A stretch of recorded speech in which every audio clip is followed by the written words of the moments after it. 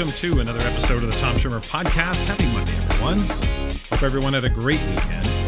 Now, I know most of you are on summer vacation, and we as educators love that feeling of not knowing what day it is, right? But weekends still matter. You know, a lot of great events happen on the weekends, and some of you, of course, have a spouse or a partner or a significant other who's not an educator. So when they hit their weekend, you know, things kick up a notch still. So happy weekend, even though it is the summer. On the road this week, the Assessment and Grading Conference in Austin, Texas begins today and goes through Wednesday.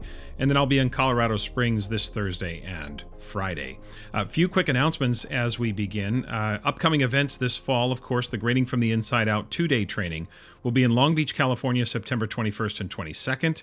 I'll also be in Minneapolis, Minnesota, December 1st and 2nd. And of course, all the information for those events can be found on the Solution Tree website, and I have links in the show notes for them as well. The other conference, of course, is the Teach Better Conference that's happening October 14th and 15th in Akron, Ohio.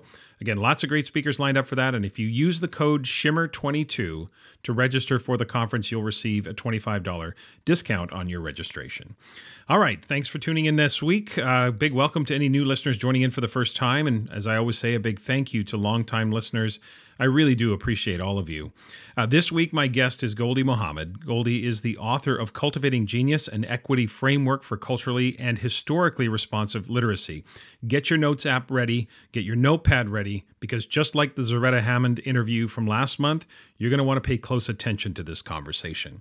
In Assess That with Tom and Nat, Natalie Vardabasso returns, and we talk about how to assess 21st century competencies. So, that's today's plan. Let's get to it.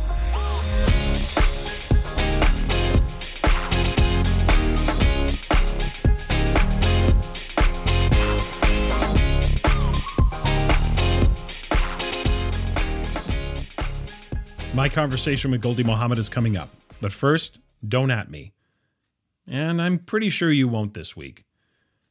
Because I want to open this week by telling you how grateful I am to have friends who are truly more like family. 1 week ago, July 11th, we had just returned from a weekend camping trip with a large group of friends. Now, this has become an annual thing for us where we actually book the entire campground for 3 nights over a weekend. Now, it's not a massive campground. It's a campground of about 20 sites. It's in the Okanagan Valley. It's just outside a small town of Karamias. It's a pretty reasonable rate as well. Now, last year, we had 16 families attend. Now, we used to camp together all the time. We moved the dates this year. Didn't quite work for some. So this year we only had about 10 families, but we're now convinced that this is going to be an annual thing.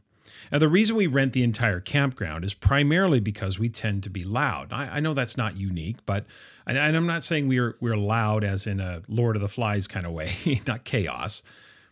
But we are loud in that we are a lot of people, and one of the things that we love to do, and again, I know this is not unique, but one of the things we love to do, of course, is sit around the campfire and tell stories and laugh and of course, sing along to music, and we don't want to disturb anybody. So when you're at, campgrounds, sometimes you end up disturbing people inadvertently. You don't mean to, but it happens. And so renting the entire campground allows us the freedom to be as quiet or as loud as we want to.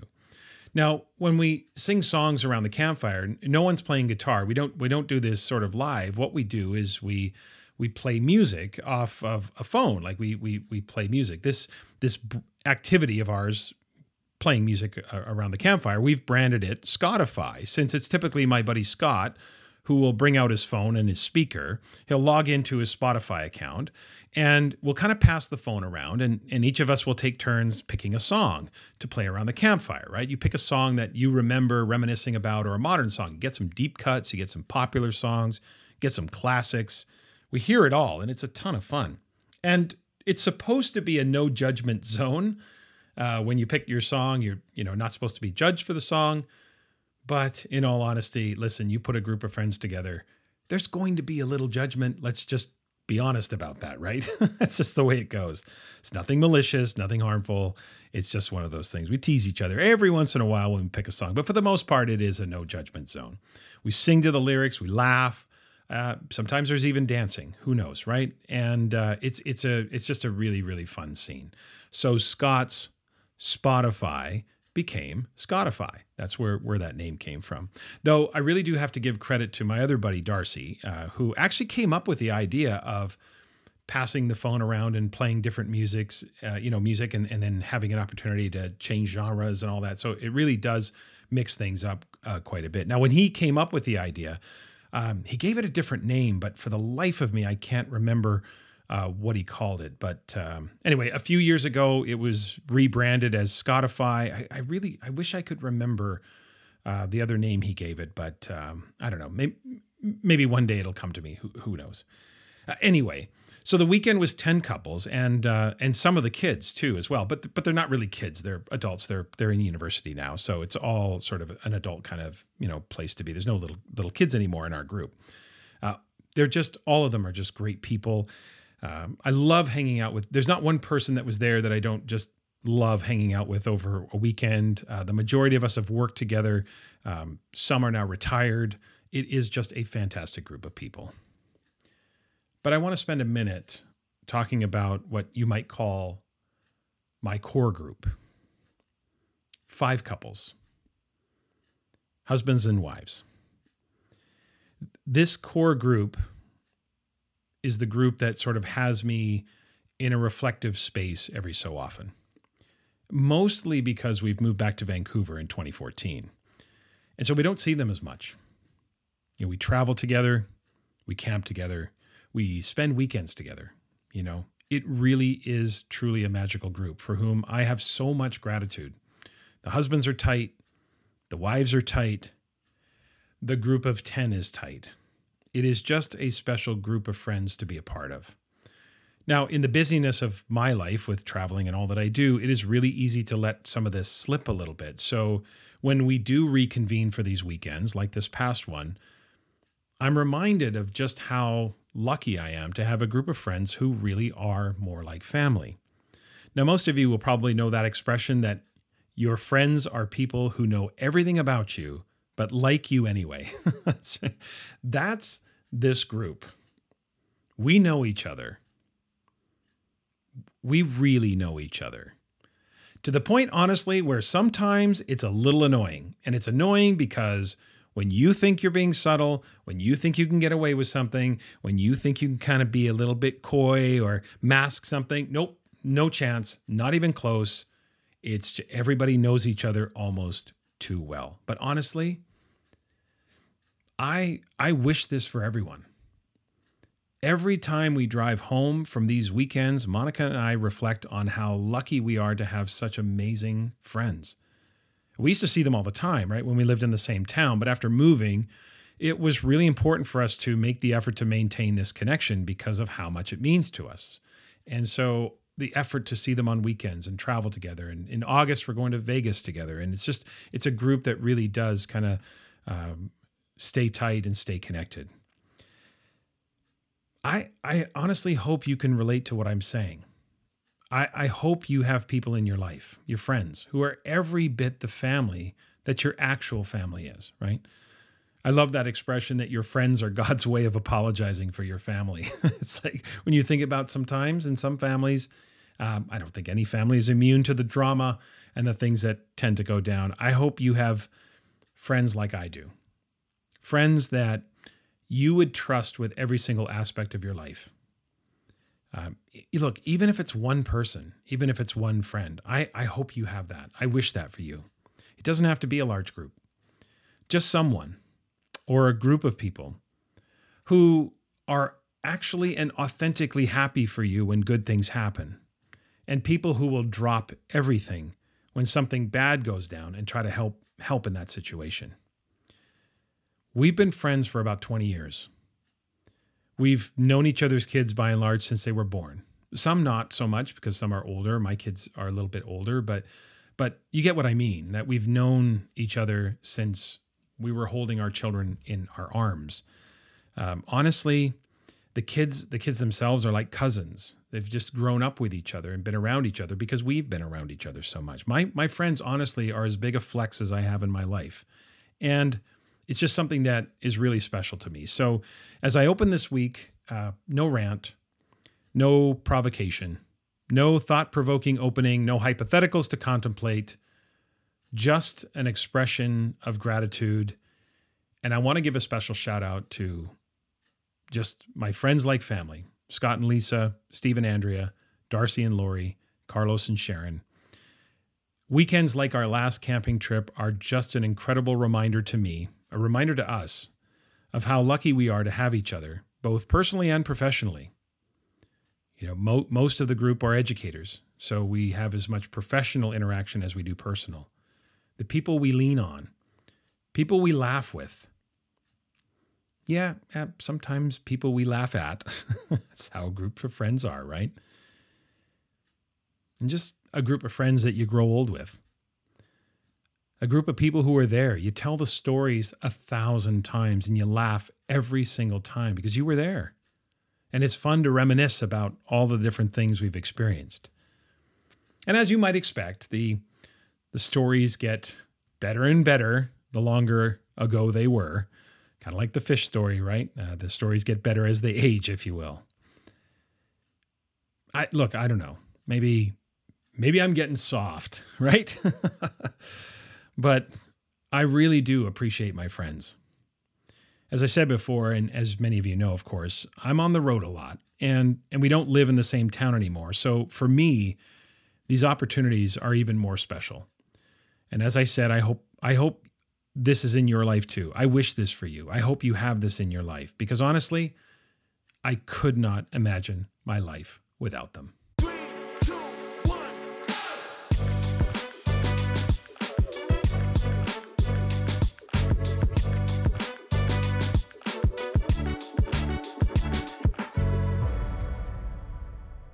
Thrilled to have Dr. Gholdy Muhammad joining me this week. Gholdy began her career as a middle school reading, ELA, and social studies teacher, but she's currently an associate professor of literacy, language, and culture at the University of Illinois at Chicago. She studies Black historical excellence within educational communities with the goal of reframing curriculum and instruction today.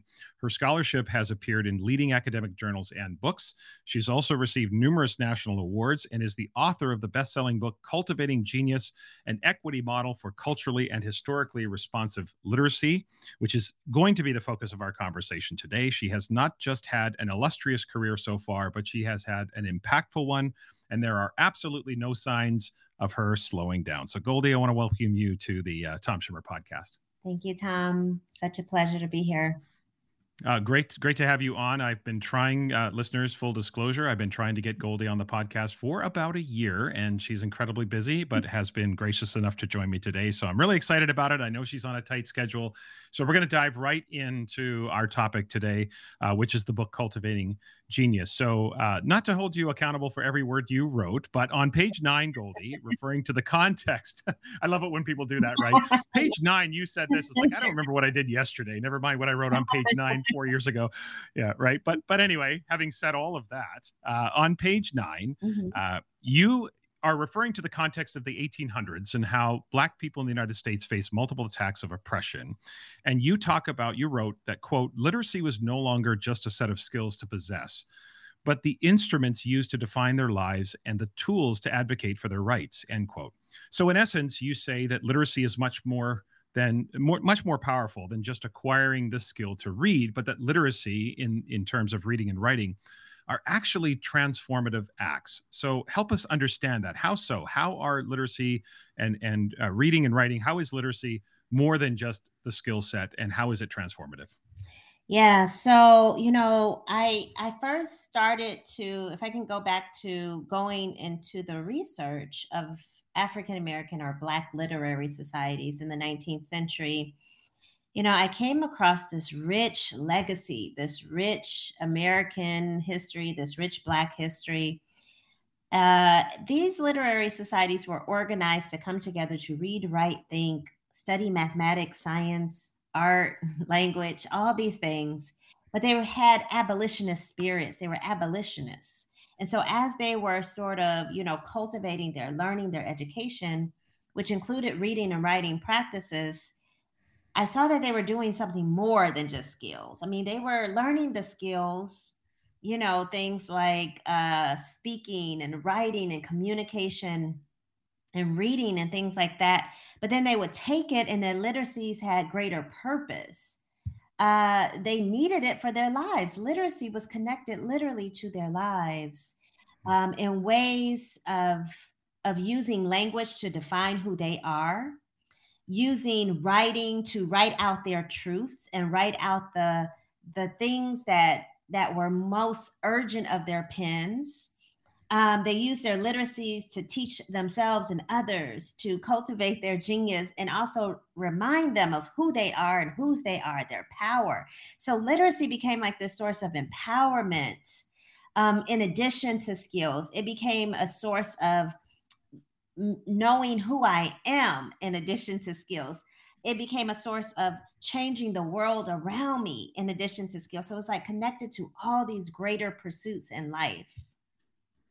Yeah, it's interesting. I have to admit to being naive and ignorant to this notion of the literary societies that developed. Can you tell us a little bit more about just how they were organized? How did people hear about them? How did they know? Like how did that all sort of come about? Well, and I have to say, Tom, in many ways, so many of us didn't know about this part Yeah. of history because there was an agenda to erase it. Right. When I go back into other parts of archival history, I find things like the Measuring Rod of Textbook Selection, which was a guidebook for what types of curriculum is selected and rejected in US public schools. And part of that commentary of that text, it said, do not put things like the genius history of Black literary societies. Do not teach children that. Teach only about Black people being happy as slaves. That was the language of that text. So I want to first start with saying there was an intentional effort to erase Black genius. And you can argue that that still exists in many ways or across different spaces today. But when I look at these spaces, they were organized by African American people who had some freedoms and liberties in the northeast part of our country, right? Cities like Boston, New York, Philadelphia. And one thing I know about Black people then and now is that when there is need for joy, a need for social change and advocacy and activism, we're going to do one thing: we're going to organize, we're going to come together. And so maybe it's just in us. Maybe it comes from the African diaspora, but that's what we did. We organized around literature and reading and text. And we knew that education was important and prominent. We knew that since, for generations. And they organized around the one thing that they held of value: education. And they came together. It was sometimes memberships, and they made it like formal, right? They didn't just come together like in a book club, but they had a preamble and a constitution, and they sort of outlined what we would call today like bylaws of membership. They had membership fees, and their membership fees, after they paid bills, it went to cultivating their books in their libraries. And they met in places like basements of buildings, churches, auditoriums, homes, anywhere they can get a space. There were membership numbers of 10 to over 100. And the ways in which these, organizations spread, and like things will spread when it's good. And Mhm. so it was through their literacy practices by speaking, public addresses. They would say things like, we need a literary society in every town because it would be the nucleus of our people. That was some of the language that was expressed, eloquently in public addresses. It was spread with the inception of Black newspapers and Black print. Before 1827, Black people didn't fully exist in the entirety of our lives in other newspapers. They just didn't post about our joy and our happenings. It was always like these deficit postings in other newspapers. So in 1827, a year before, the first documented Black Literary Society, we started the Freedom's Journal. And so these literary societies spread there, pamphlets, writing, speaking, all sorts of ways to engage with one another, and other communal spaces like anti-slavery societies and benevolent societies. There were all sorts of societies at this time. And, they just spread the word. When something is good and great for a people and for a society, word spread. And then leaders would take up the charge and start a literary society in their space and in their space, both Black men and women. And it sort of just spread. It became across different states and cities. It is a fascinating history to me, and certainly I appreciate your mentioning that there wasn't a purposeful effort to erase that from history, because again, so many of us did not know that history. And but it makes perfect sense when you sort of pull back the lens and think about how societies have evolved Mhm. around the literacy skills. You go back to the Middle Ages and the evolution of the written word and access for everyday people in becoming literate, and therefore becoming empowered in changing society. So it makes perfect sense, and just not knowing that. Now in the book, Goldie, you use the term. This is a term I've not heard before, and I was really drawn to it. The term historically responsive, as opposed to just culturally responsive. Um, which is one, again, that I've not really heard that much before. So I think at this point most listeners would understand culturally responsive, at least to a certain point. We've heard that term; it's familiar. We kind of have an understanding. But what do you mean by historically responsive literacy? Yeah, so historically responsive is like more of my take on the literature, the scholarship of Okay. culturally relevant, culturally responsive.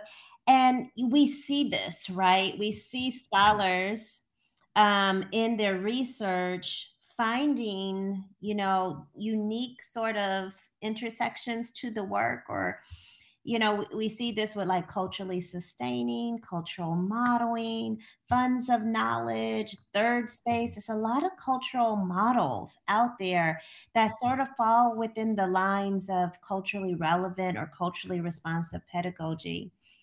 But in my work, as a historical researcher, I go back, I like to go back to the past in order to understand how to reshift things around or shift things around and rewrite, guide us in the present and in the future.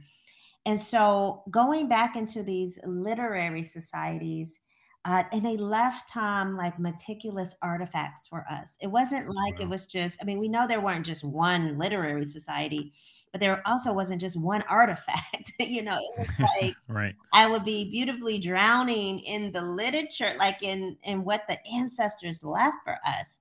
And I felt like Mm. they were guiding me. I would read something and that would take me to another place and another place and another place. And as I was reading what they left for us, their poetry, their announcements, their speeches, their activities during literary societies, it was making me into a better teacher. And I said Mhm. to myself, well, this sounds like I felt like a model coming along. Like it felt like I would read a lot on this area, which spoke to identity, and this area that spoke to social justice, and this area Mhm. that spoke to more traditional academics. So, the process as a researcher, that's what I was discerning. I was sort of organizing, what I was reading and coming to understand. And I created a model.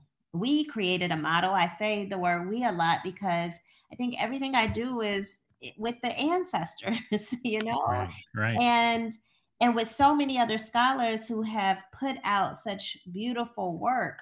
And so we created this model um, of different pursuits for education, different pursuits for learning.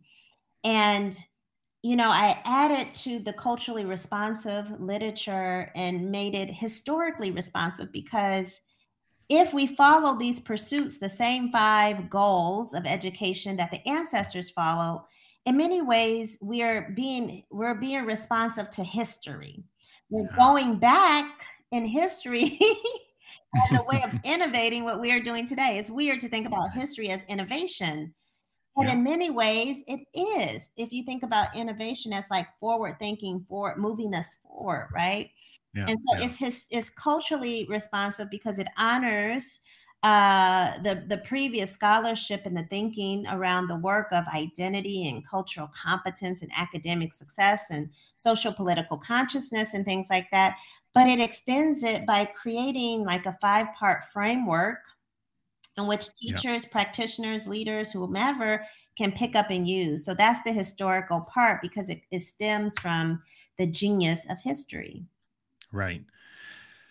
I wonder, as you were talking about the formality of the record keeping and how abundant the records were, and the formality of the process. They had constitutions, they had memberships, they had all of that. Was there any indication as to why they were so formal? Here's what I'm thinking, Goldie, and I'm wondering about your perspective or if there's any historical record of this. I'm wondering if the formality around the literary societies had more to do with the idea of, we're taking this seriously. This is not just a hobby. This is a very important. So in the moment, we need to be formal about this. Or I suppose, was it that we need to make this formal so that there is a record, so that as others try to actively erase the record, that there is an abundance of a record that says that this is what we were cultivating? A little bit of both. Was there any indication for you? Do you know what I'm trying to get at with this? Absolutely, I do. Yeah. You know, Yeah. I think about that question a lot, and I've come to these sort of understandings in my mind. Um, and I think some of these understandings are backed by evidence of history. First, I think that we have to understand, Black folks, when they were stolen, Africans, Yeah. from their land, the first thing they stripped was their culture, their identity, their names, their language, big parts of our culture. And so part of it is like this was the American culture. This is how you organize. This is how white folks were Mhm. organizing. Right. And for many people who had freedoms during that time, they were assimilating to that culture, Mhm. and we see it even in like language and dress. But you know, in their minds, they may have been thinking like, what else am I? This is all I may know. So I Mhm. think part of it is like that's the culture of the time. And before they created their own spaces, there were white abolitionists who were, inviting them into their spaces and they were using that as a model. So they may have kind of used it as a model. Right. I also Interesting. think that this idea of record, like putting my voice on record, when you read the opening lines of the 1827 first Black newspaper, the Freedom's Journal, it says, "We wish to plead our own cause. For too long have others spoken for us." And, part of establishing newspapers or organizations was to say, I am here, I have a voice. I don't want to just exist physically, but I want to leave my experience, my name, my advocacy in print. And print is permanent, like writing is so permanent. So I think it was Mhm. kind of a blend of all those things. A little bit of both, yeah, or all of it, and certainly, you talked about history being innovative, but that is the stuff of legacy, right? That is what legacy is. It's the carrying forward of the historical impact and the monumental moments and experiences that we bring forward. Yeah. That really is the stuff that the development of your framework on the shoulders of the literary societies is exactly the stuff that legacy is made of. So I love that.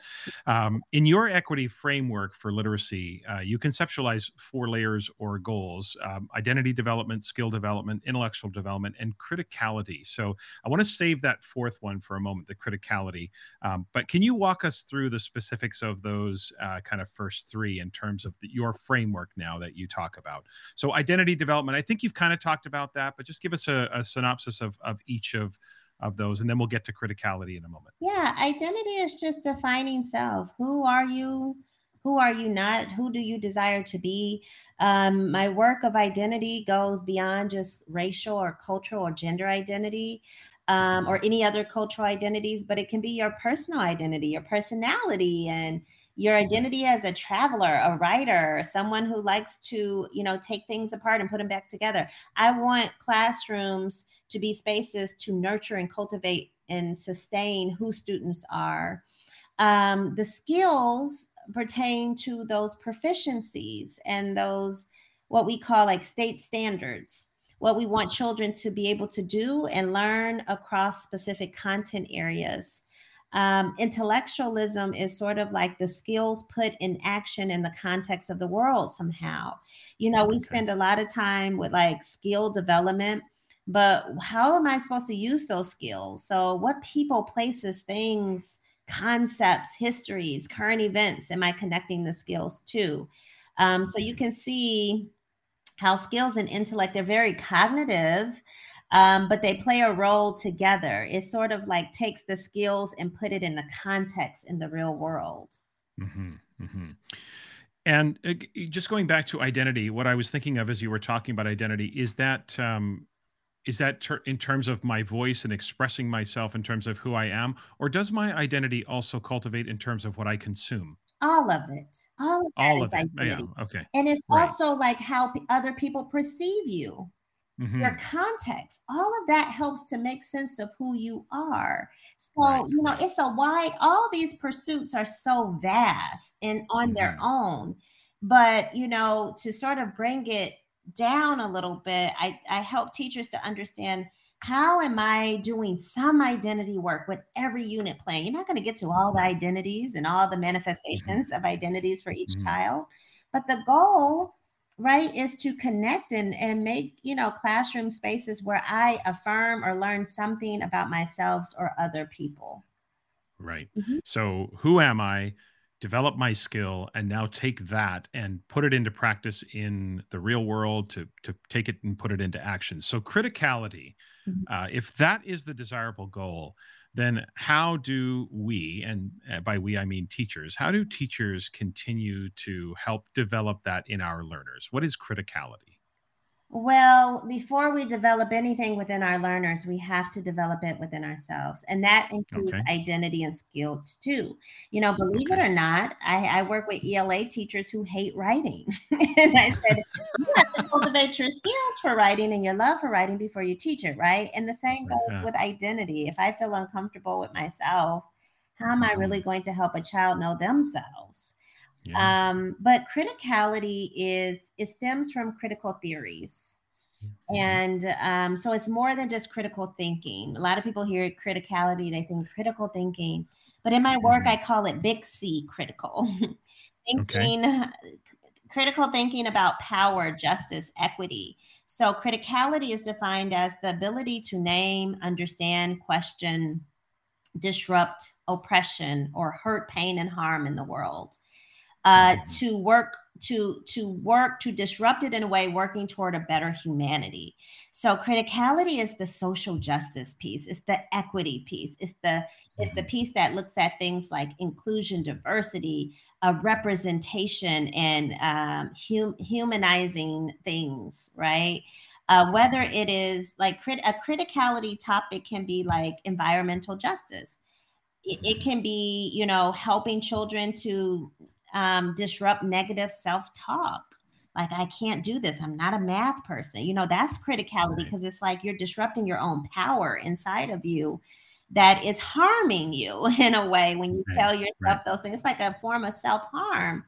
But it also Hmm. can be like racism, sexism, anti-homophobia, religious discrimination, ageism, anything that inflicts a form of harm. And so the goal for criticality is to connect it to the learning in the classroom and have students like name these problems and problem solve for the betterment of humanity overall. Right. You mentioned the criticality comes out of critical theory, and I think just for listeners who may not be familiar with the framework of critical theory, of course, I'm sure most people have heard of critical race theory, but for critical theory, if you could give just a quick sort of definition or context around what is critical theory. Well, theory, first people got to understand what is theory. Theory helps to explain phenomenon. It's not Right. strategies, it's not going to solve. We don't typically teach theories. We have instructional methods and Mhm. pedagogies that are informed by multiple theories. And Mhm. what makes it critical is that it's some kind of examination of power, systemic, structural power, oppression, inequities, justice. So when you get into those terms, those critical terms, let's just call them, that's what makes it critical theory. And so if you Mhm. are trying to, let's just say, Tom, say, okay, students are not achieving. Why are students not achieving? A theory will help to explain that.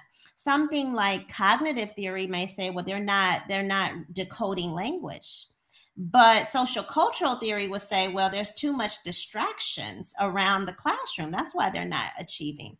Critical theory will say, how was the curriculum constructed? Was it constructed to reflect the literacies and liberations and identities of that child? It's going to look at the power structures, right?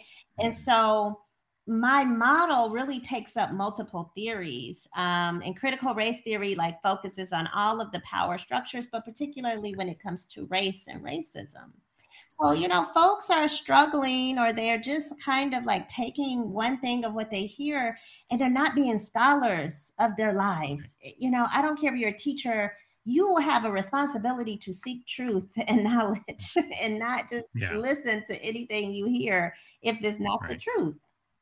Yeah, for sure, and certainly, it is my understanding. Correct me if I'm wrong. Critical race theory was originally a legal framework to examine the legalities of structures within the government and in our greater society. And of course, every soundbite and snippet on the news has spun critical race theory into a sort of a different thing and a different thing altogether in some places, and certainly gets misrepresented. Am I correct on that? That it was a legal framework? Yeah, absolutely. You're Yeah, right. And then, yeah, it was brought into education in the right. field of education. But that idea of sound bites, that Hmm. is not a intellectual space. And Absolutely. metaphorically, I feel like curriculum has felt like sound bites instead of being Yeah, like the full and expansive landscape of knowledge. yeah. That's what we moved Certainly. away from. Yeah, the and social media doesn't help this. Listeners, you've certainly heard me rant about social media several times about just how we've reduced things to these snippets and these pithy little quotes and comments that really don't reflect a thoughtfulness. So, Goldie, I really appreciate that. I'm picking up what you're putting down. We need to be more intellectual and scholarly about what we consume, how we consume it, how we process it, Yeah. and all of that. Let's finish up by talking about historically responsive texts and what is, I think, a very salient point in the book, and that is that most children's books do not represent people of color or their experiences.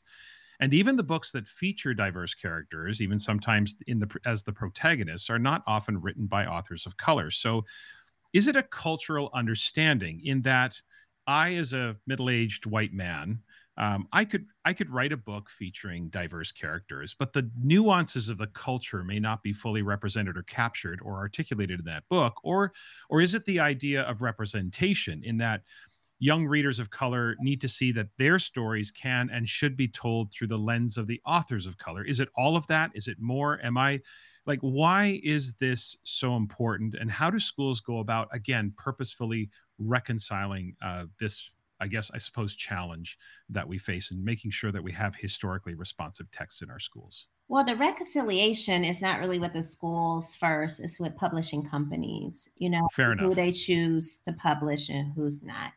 I Mhm. get the question all the time from teachers saying that, is it okay or should I be selecting a book that's about a person of color in their culture, but is written by a white person?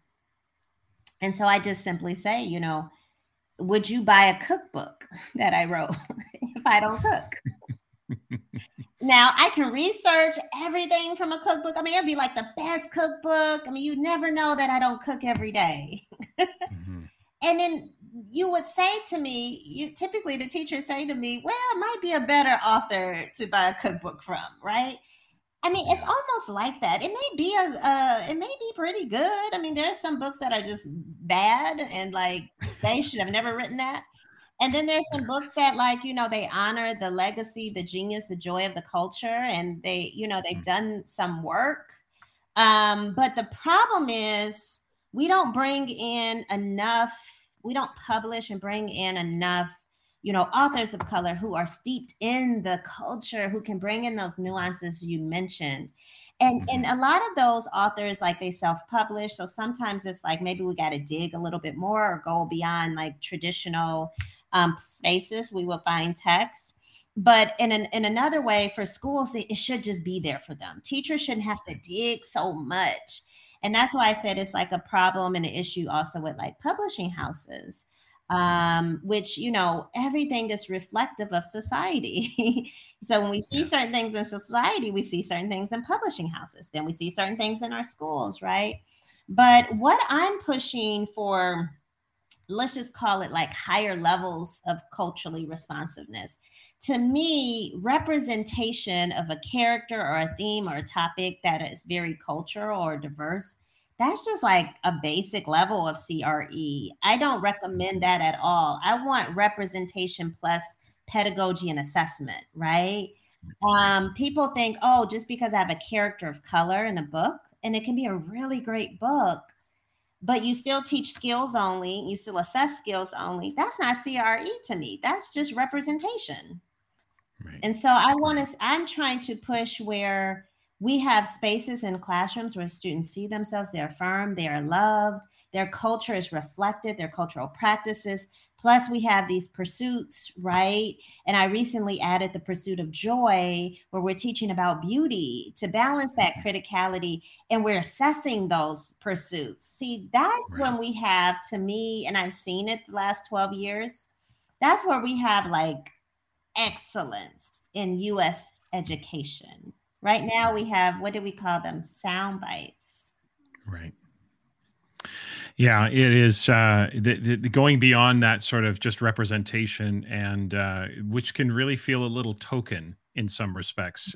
Certainly, those nuances and that cultural representation, and it really, I think, a lot of it, Goldie, comes down, for me at least. I think of the word authenticity. It comes down to an authentic way that we lift culture and create a more expansive view in society about.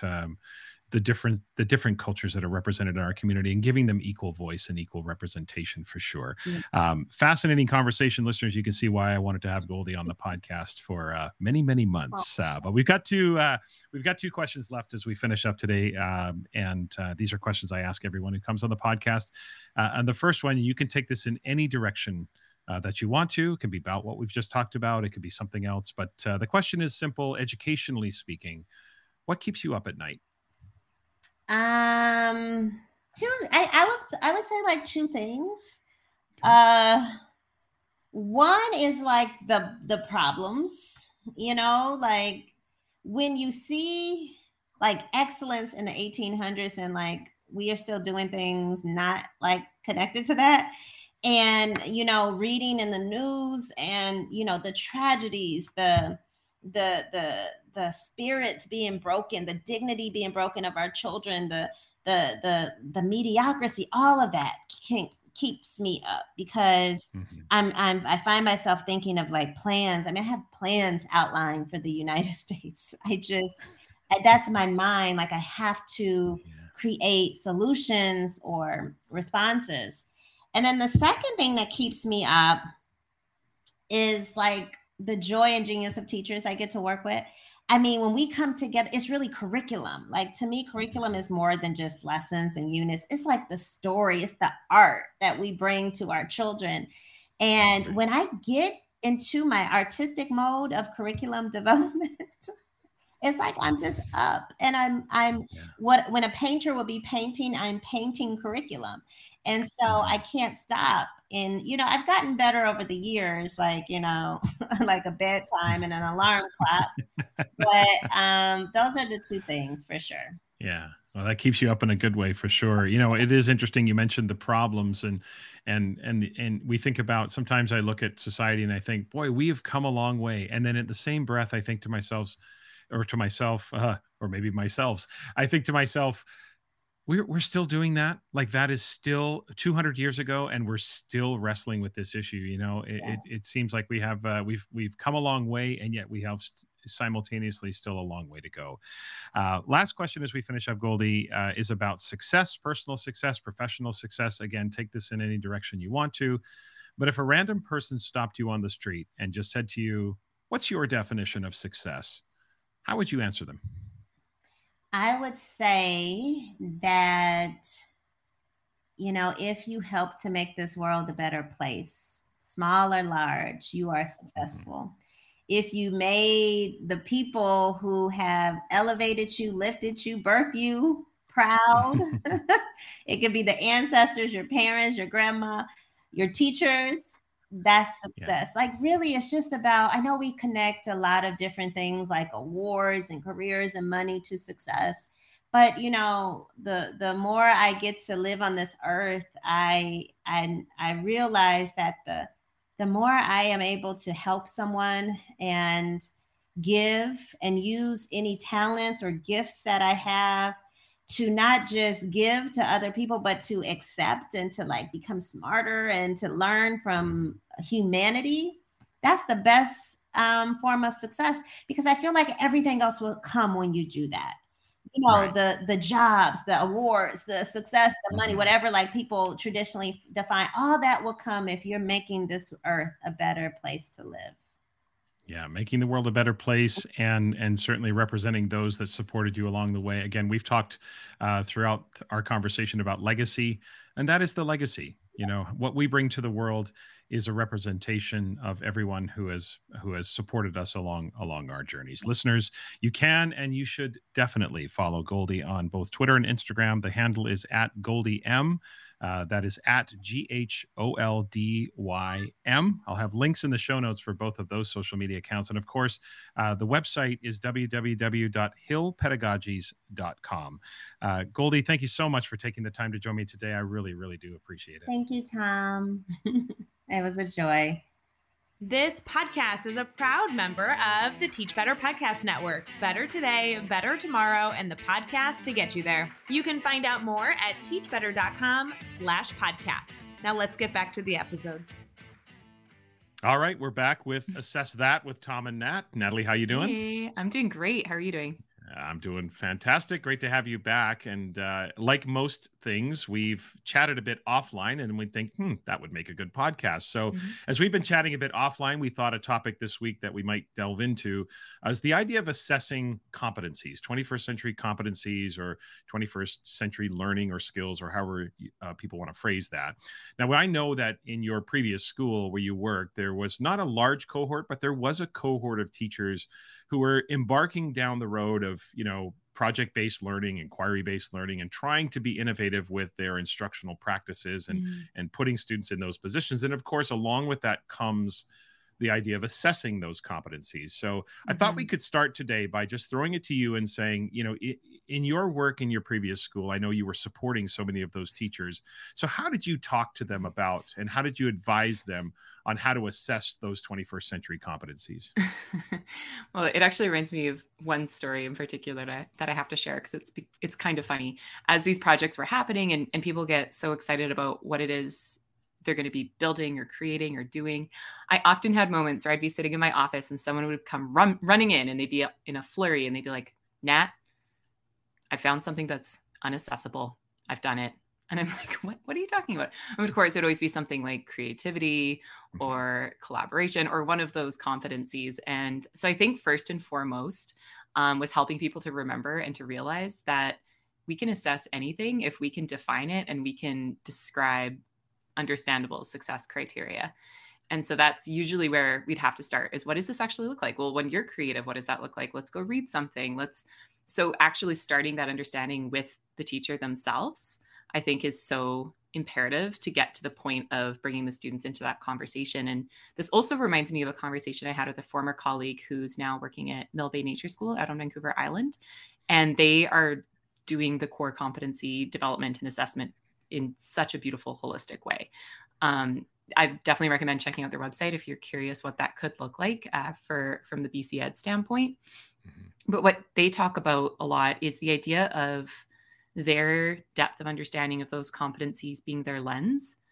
And that lens helps them to see that competency in action when it's happening. And then they would come back together on Friday afternoons and they would gather and talk about the evidence that they saw, the stories, and then they would basically calibrate their interpretations of where they're at in that core competency development. And I thought that was pretty beautiful. So I'd say first and foremost, kind of a long-winded answer to that question, but helping to build our own understanding of what these competencies look like are paramount, because a lot of us going through school didn't learn about collaboration, like truly what it is. What does it look like? What does it not look like? We didn't learn about creativity. It's pretty tough for a lot of adults to define it first and foremost, which makes them think it's something we can't assess. And I think there is like a kind of, I don't know if it's a misconception or maybe it did come from somewhere, but I have heard from a lot of people like confidently, no, you can't assess competencies. We know that. Only students can. We just have to hand it to them. But for me, what I often hear now when people say that is, oh, you don't know what it looks like. You don't know what creativity looks like. You don't know what collaboration looks like. So you feel that you can't assess it. Would you agree with that? Or have you heard that before? I totally agree. And I think that one of the things that I've noticed, I do think it's that misunderstanding. And I think it's important to name it, notice it, and clarify it and define it, because many of these concepts can be abstract, right? They are, when you think about creative thinking, you think about critical thinking. For example, critical thinking is all over curricular standards and outcomes, but it's not called critical thinking. It's called analyze. It's called hypothesize. It's called infer. It's called evaluate, critique. It's synthesize. It's all of those skills that you'll see in your outcomes or your standards. It doesn't name it as critical thinking, but being able to define it gives it structure and parameter that allows us to really dig into the criteria that we establish. Creativity is another one, right? What are we assessing with creativity? I know one of the questions that we wrestled with for years was, how do you assess creativity without stifling creativity? How do you make sure that you're not, if I judge something to be not creative, is that going to stifle someone's creativity? So by landing at a place where we talk about, and Cassandra, Nicole, and I have written about this, about how we assess a student's ability to think with creative intent. So it's the process of being creative. It's not the end.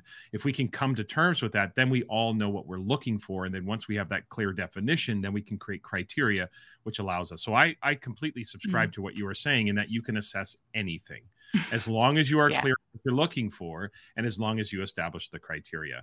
Where were some of the pressure points you think for people? Like what is one of the, like, is it creativity? Is it collaboration? What do you think it is? Oh my gosh. Well, I think you're bang on with critical thinking is already all over the curriculum. So that's like, that's the gateway drug of 21st century competency assessment. Right. I think creativity is definitely up there. That one feels very nebulous and scary because there's a lot of personal stuff going on there for people where they don't feel that they are creative, and creativity has been kind of misconstrued as this thing that artsy people do, and it lives over there. So people just reject it themselves. So that understanding is not there. I think we vastly misunderstand collaboration, but it's the one that we have the most Dunning-Kruger effect going on with right now. Do you know what the Dunning-Kruger effect is? No, go ahead. Yeah, it comes from a study where they did it with university students and have since applied this to many political leaders, where they had them self-report going into an exam what they thought they would get on the exam. And without fail, those without much background knowledge or accurate background knowledge would vastly overestimate how well they thought they would do. And then the reverse was true for those that were, actually quite competent in the knowledge. So they proved it in all these different contexts now, where people that don't have a lot of background knowledge vastly overestimate what they know. Yeah. And I think sometimes we do that with collaboration. I think it's like happening on a widespread level where people know just enough to be dangerous. And so they are like, oh, we're collaborating, and look at us collaborating as a team, and look at our students collaborating. And anyone with a deeper knowledge of collaboration is like, there's no interdependence. There's no shared goal. Right. Everyone's kind of going off and doing their own piece, or even worse, one person's doing the entire thing so that everyone can get credit for their work. So that's not collaboration. Like that's maybe weak cooperation at best. Right. Or being collegial, right? I mean, one of the things about, when I think of collaboration, if you don't, as a collaborative team, understand how to resolve conflict, which always arises in any collaborative effort, then you're not really collaborating. The idea that conflict will arise. How do we disagree amicably, professionally, whether it's students or whether it's teachers, whether it's educators in a faculty meeting? If we can't find a way to debate without it getting personal or emotional, if we can't find a way to reconcile some conflict that may arise, then we're not really collaborators. No, right? We might be collaborating, but we're not really collaborators because we don't understand those roles for sure. No. And I think there's a problem with polite dysfunction that comes up, especially in the adult spaces where people are disagreeing up here, and they'll go and close the door and vent to someone about it after. Right. But that polite dysfunction that comes up in teams because people feel that's professional, and that's a word that really needs some unpacking. Totally. but it's Yeah, not just collaborating. No, that's definitely not collaborating. No. You know, the other thing I want to pick up on that you said there about creativity, and some listeners will recall me saying this last year. I talked a little bit about, I'm going to go on a bit of a bird walk here, but I'm going to really quickly bring it back. I promise. I won't be long-winded. But one of my favorite shows that used to be on TV, I don't think it's on anymore, was Songland. And it was about songwriters who would come and pitch their songs to producers who were trying to get a famous recording artist to record that song. And the end of the show, the recording artist would pick one of the songs, but they would work, 3 songwriters would work with each of the producers to work the song so that the star would pick one song that they would record. Okay. So I'm watching this show. No one would argue that creating music is not incredibly creative. But what struck me was how much discipline is required to write a song. Like there is structure, there is predictability, there is flow. So in this realm, this is where I think we get it wrong with creativity, is that we think creativity is just this loose free-for-all, where if you're writing a song, you're writing music, which I know nothing about, and I'm watching this with fascination. I'm saying this is an incredibly disciplined art. Like you have to follow the structures of a verse, a chorus, a bridge. All terms I learned from the show. but nice. the idea that creativity is just this free for all and you can't pin it down, I think is a false assertion, because when I watch that show and I watch people create music, there is structure and parameter and discipline to it. So I think one of the misunderstandings is that you when you assess creativity, that you can't put a label on it or you can't structure it. And I just think that's wrong. I think that you can put it, but for the point about competencies, it would for me to be the process, right, of being creative, not whether or not the end result is creative, but are you thinking with creative intent? How do you prepare to be creative? By identifying curiosity. Do you let those ideas incubate until you have an illumination? They kind of go, you have that epiphany and you go, okay, this is what I'm going to do. And then you verify it, you test it, you seek out expertise and say, is this a plausible solution for what we are contemplating? And then you implement it. That process of thinking with creative intent, I think, can be pretty universal. So here's a question I want to ask you to nudge on that a little bit more. And it's something I've been grappling with for a while now, especially with creativity. We know the impact of having that space because it activates our default network. There's so little time that teachers often have with a group of students that they're trying to gather evidence of something like creativity. My greatest insights usually come when I have headphones in and I'm out for a walk. Yeah. No one else would see that. Only I would know that evidence happened. Do you think, and would you suggest for people that pulling in evidence outside of the class time that the students are with you for something like creativity is an authentic and valid way to assess creativity? The short answer to that is yes, but the verification of it could be challenging. But I think it's the right way to go. First of all, let me back up here. Your experience with your headphones is exactly what a lot of the research points to when it comes to creativity. That we are at our most creative when we are slightly distracted. Yeah. So part of the challenge with creativity is if you're too focused on being creative, you probably won't be. But it's when you're in the shower, it's when you're walking the dog or you're out for a walk. It's after a glass of wine, you are slightly distracted. Wait, so are you telling teachers to bring in wine to the classroom? Because that sounds like I'm not saying, I'm just saying.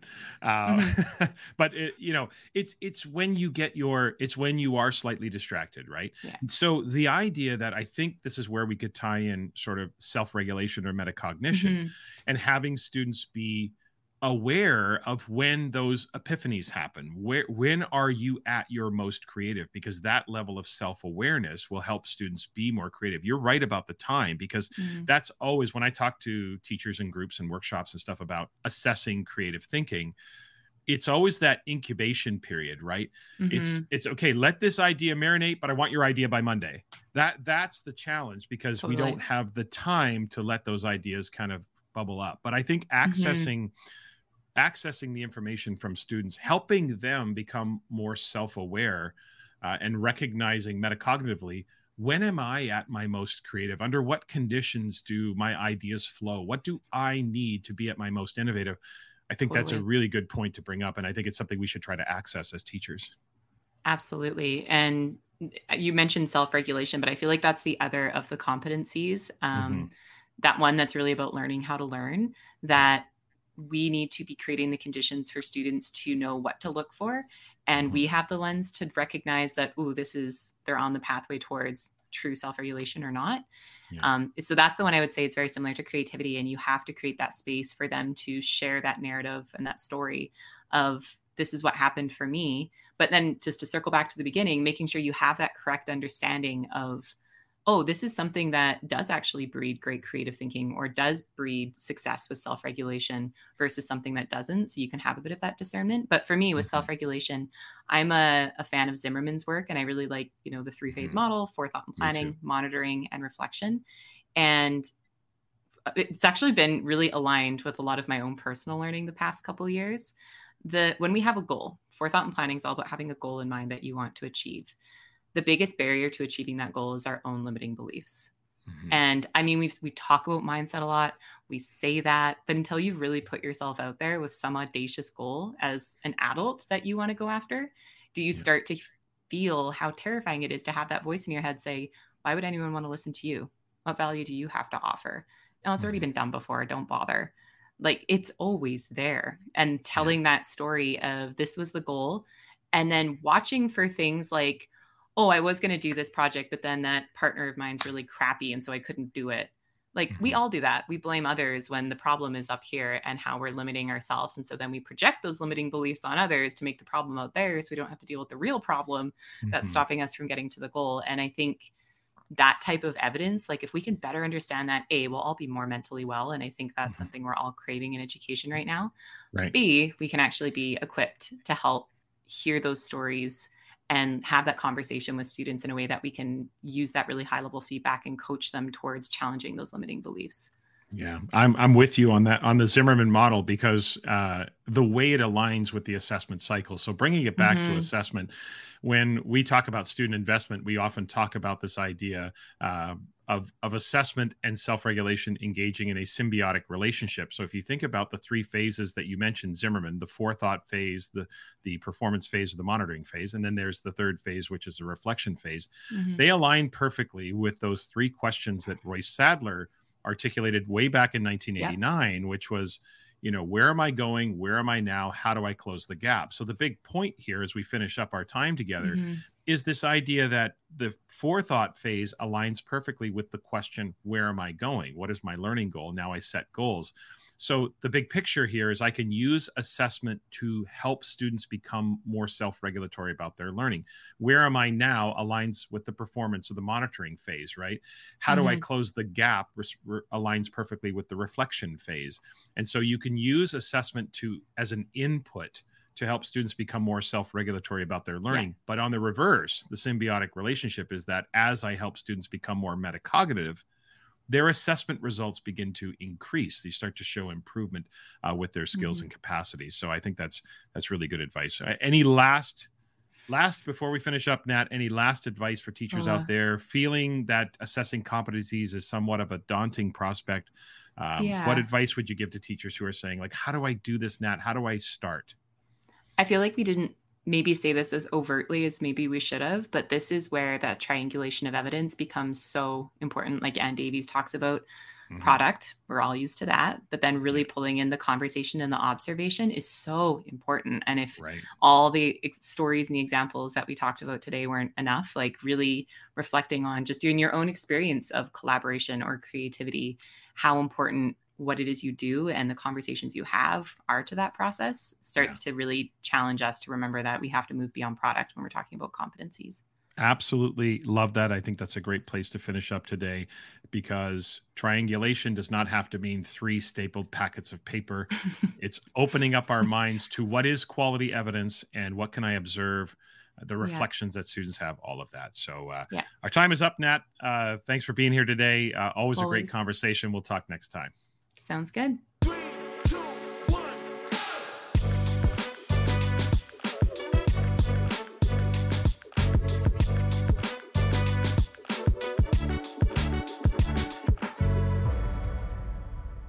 Okay, that's it for this week. Remember to follow the podcast on Twitter, Instagram, Facebook, YouTube, and TikTok. Also, please email the podcast, tomschimmerpod@gmail.com. If you've got questions for Natalie and I on Assess That this summer, Or if you have any suggestions or feedback for me about the podcast, I would love to hear from you. And a reminder to check the show notes for the links for the upcoming professional learning events coming this fall. The next episode will be Monday, August 1st. That'll be in 2 weeks, where my guest will be Nathan Weir. Nathan is the co-author along with Matt Townsley. And of course, some of you will recall that Matt's been on the podcast. So Nathan and Matt co-authored the book Making Grades Matter, Standards-Based Grading in a Secondary PLC at Work. So Nathan and I are clearly going to talk about grading reform, and it may be a good time, beginning of August, as you're getting ready to mentally and or physically get back to work, to start thinking about your grading practices, assessment practices, and all of that. Please subscribe, rate, and review the podcast, especially on Apple Podcasts, of course, but a rating and review on any platform will help grow the podcast's reach. And if you like what you hear, please keep spreading the word about the podcast to your friends, your colleagues, or on social media. I would really appreciate that. Happy summer, everyone.